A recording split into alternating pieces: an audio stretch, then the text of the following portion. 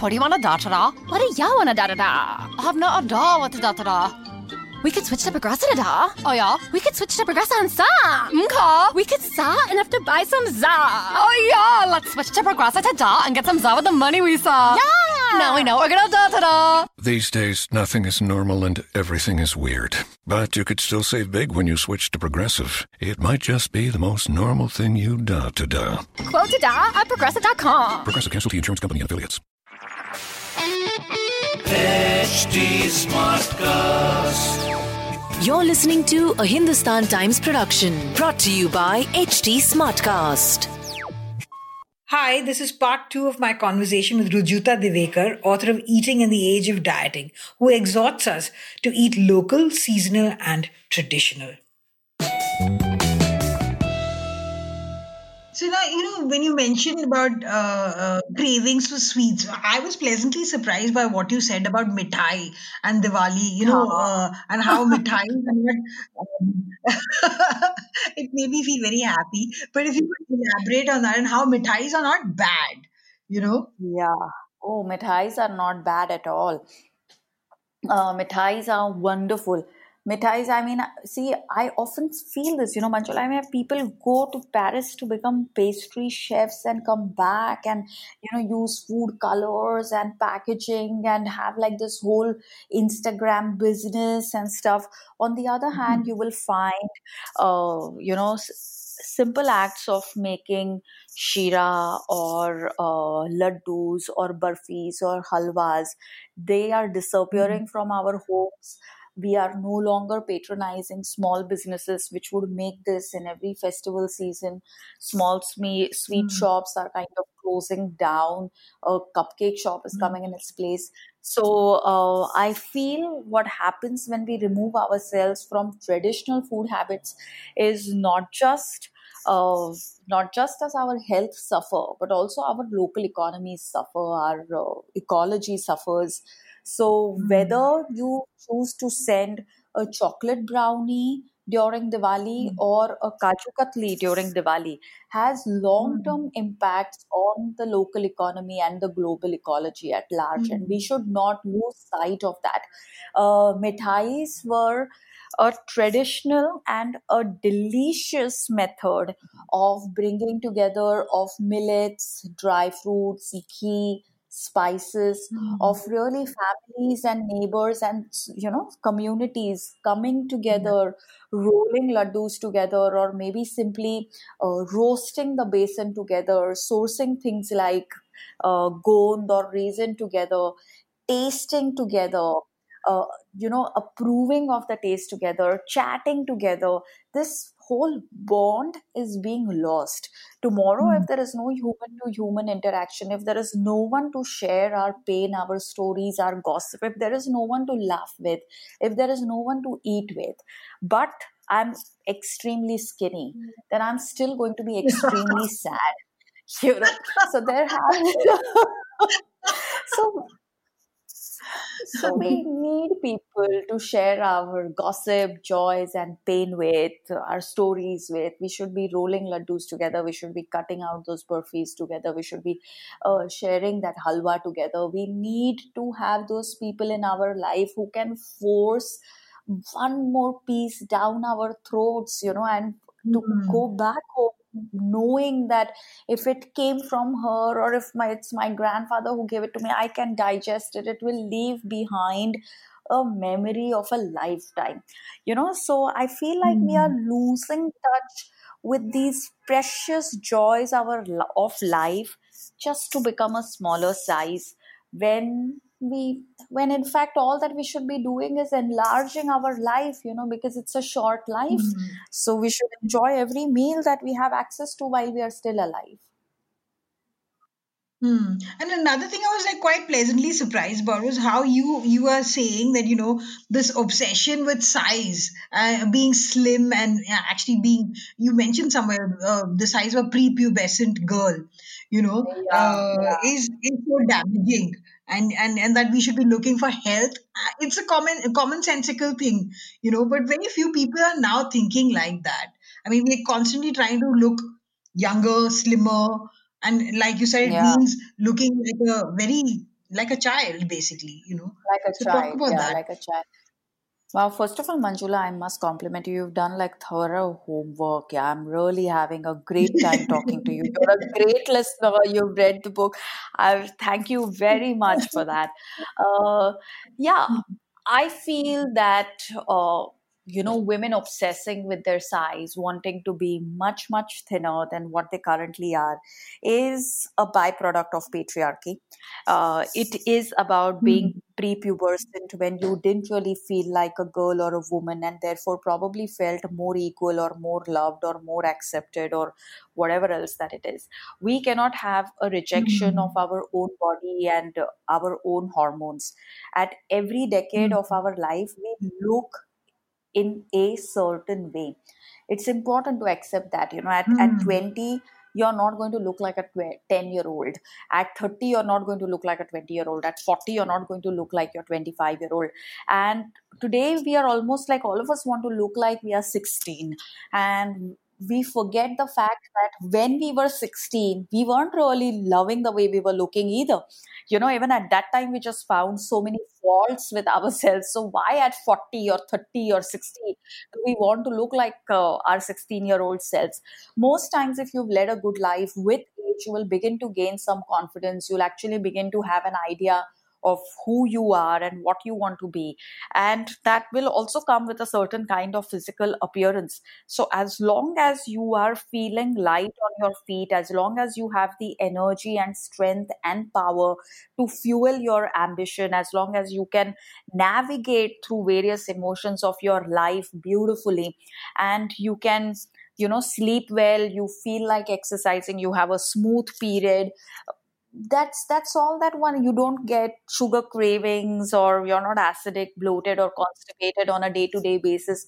That's all that one needs to feel beautiful or to look good or to look beautiful. And we should really not be obsessing about looking unlike ourselves, because in this whole game Hmm. of all of us wanting to be tall, fair, and skinny, what we are really saying is Hmm. that we all want to be poor clones of each other, and we are rejecting our individuality. So we must not do that. We must feel empowered enough to look like ourselves. We don't need to look like anyone else. We don't even need to look like the way we used to look 10 years ago. We should just be happy looking the way we look at this moment, as and ensure that we are healthy. And to be healthy, we just need very simple things: eat local, seasonal, traditional, make time to exercise, sleep on time.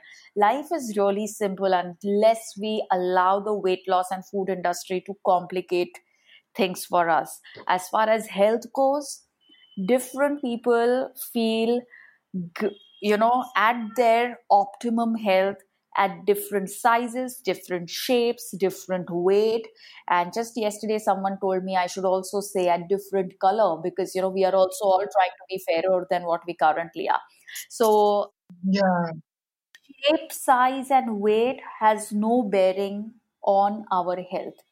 There are Hmm. healthy people. There is no such thing as a healthy size or a healthy weight or a healthy shape you know Hmm. Hmm. And a related matter, I think, is that, when you talk about the loss of diet diversity, it's sort of like, I mean, it's the similar thing in, or everybody wants to look the same, and everybody across the Correct. world is now eating the same. And, so Yeah, talk about that and yeah. how it impacts us. I feel, Manjula, that if you blindfolded someone and left them at an airport, they wouldn't be able to tell which country they have landed Hmm. in, because it's the same burger chain, it's the same Yeah. pizza joint, it's the same coffee chain. It's like, where is the regional representation? So on the one hand, you find like this whole, uh, you know on the one hand, people struggling very hard to uphold their identity and to ensure that other people don't dilute their identity. On the other hand, what really makes Hmm. us the unique people that we are is the food that we eat, is the soil that we live on. So, and it is in this soil only that the food comes from, right? So, when we Yeah. compromise on diet diversity. We compromise on the diverse societies of gut bacteria that live on our body and inside our body. And when there is a compromise on Mm. those diverse societies of the gut bacteria, then there is a compromise on everything, on your vitamin D assimilation, on your skin, on your hair, on your Mm. on your sense of calm, on how well you sleep, on your bloating, on your obesity. And I feel it also changes us as a society, when we are more Mm. accepting of the fact that our diets change with the season. For example, if we are eating bajra in the winters, we are eating jowar in the summers, we are eating ragi or nachni in the rains, or we are eating Mm. the mango in the summer, we are eating the sitafal in the rains or early winter. If we let go of this whole diet diversity, then even in the society at large, I feel we let go of our diversities, of our strength to be together as different people.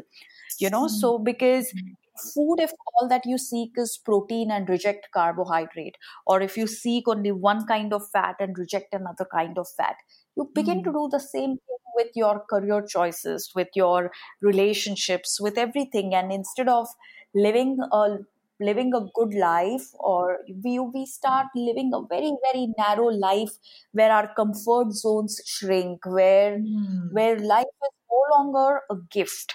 It is just something that you're getting by, you're just going through the processes so that you knock off 2 kilos at the end of the week.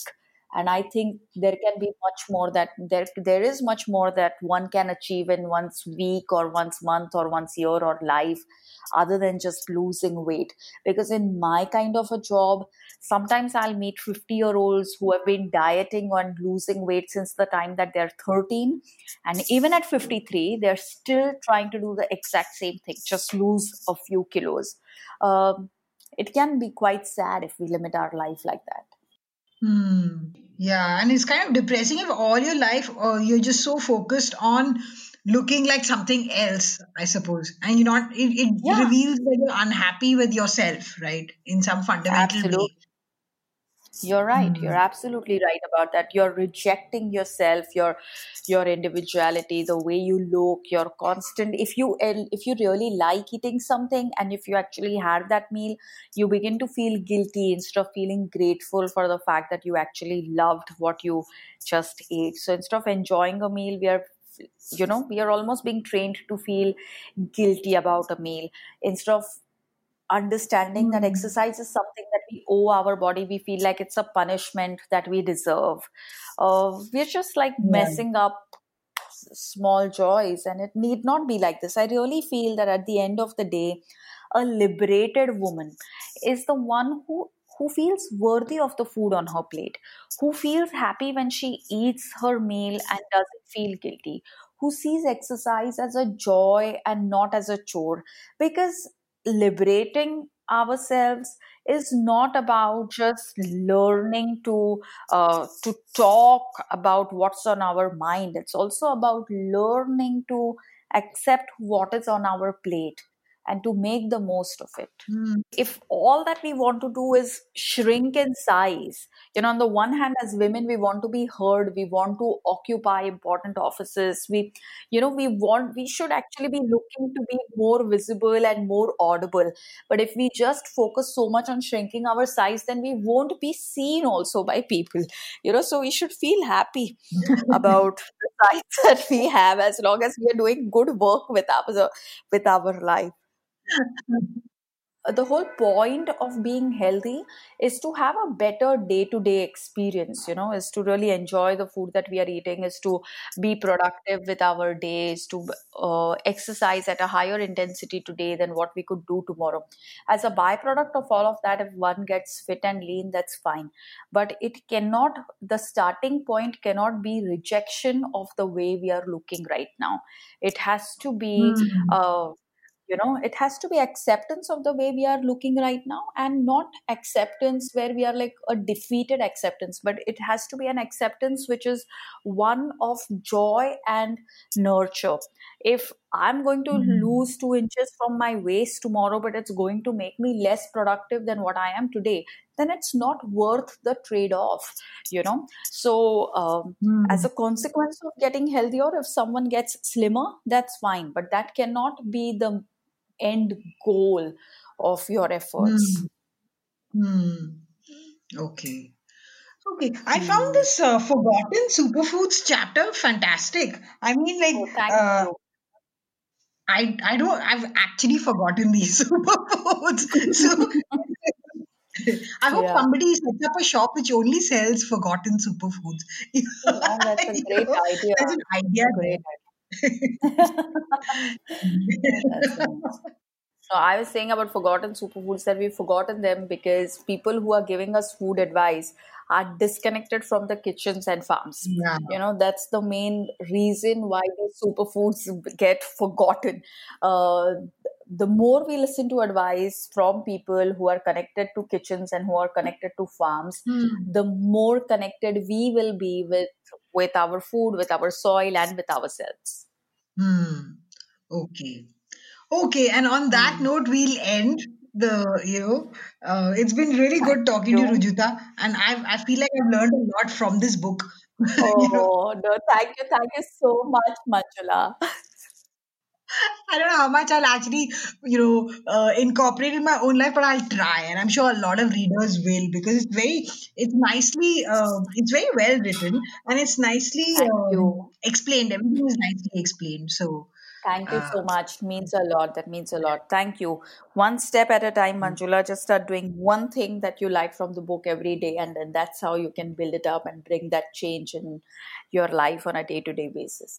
okay, great. So everybody go out and get Rujuta Diwekar's Eating in the Age of Dieting, and which is a collection of a decade of writings that disrupted dieting in India. It's really a good read, and it's got a lot of information about food that you can actually use. So thank you so much, Rujuta, for coming on the Thank show. you very much. Thank you very much for having me on your show. All the best and happy Diwali. Bye, same to you. Bye. Thank you.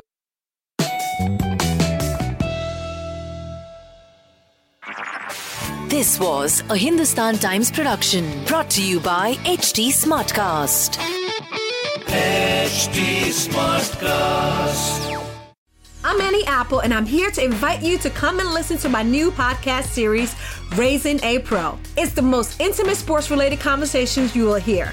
Each week, we explore the journeys of some of your favorite NFL players through the eyes of those that know them best. From Joe Burrow, DeAndre Hopkins, Myles Garrett, Ezekiel Elliott, Nick and Joey Bosa, just to name a few. With exclusive insights and information, we leave no stone unturned. Subscribe now to Raising a Pro on your favorite podcast app.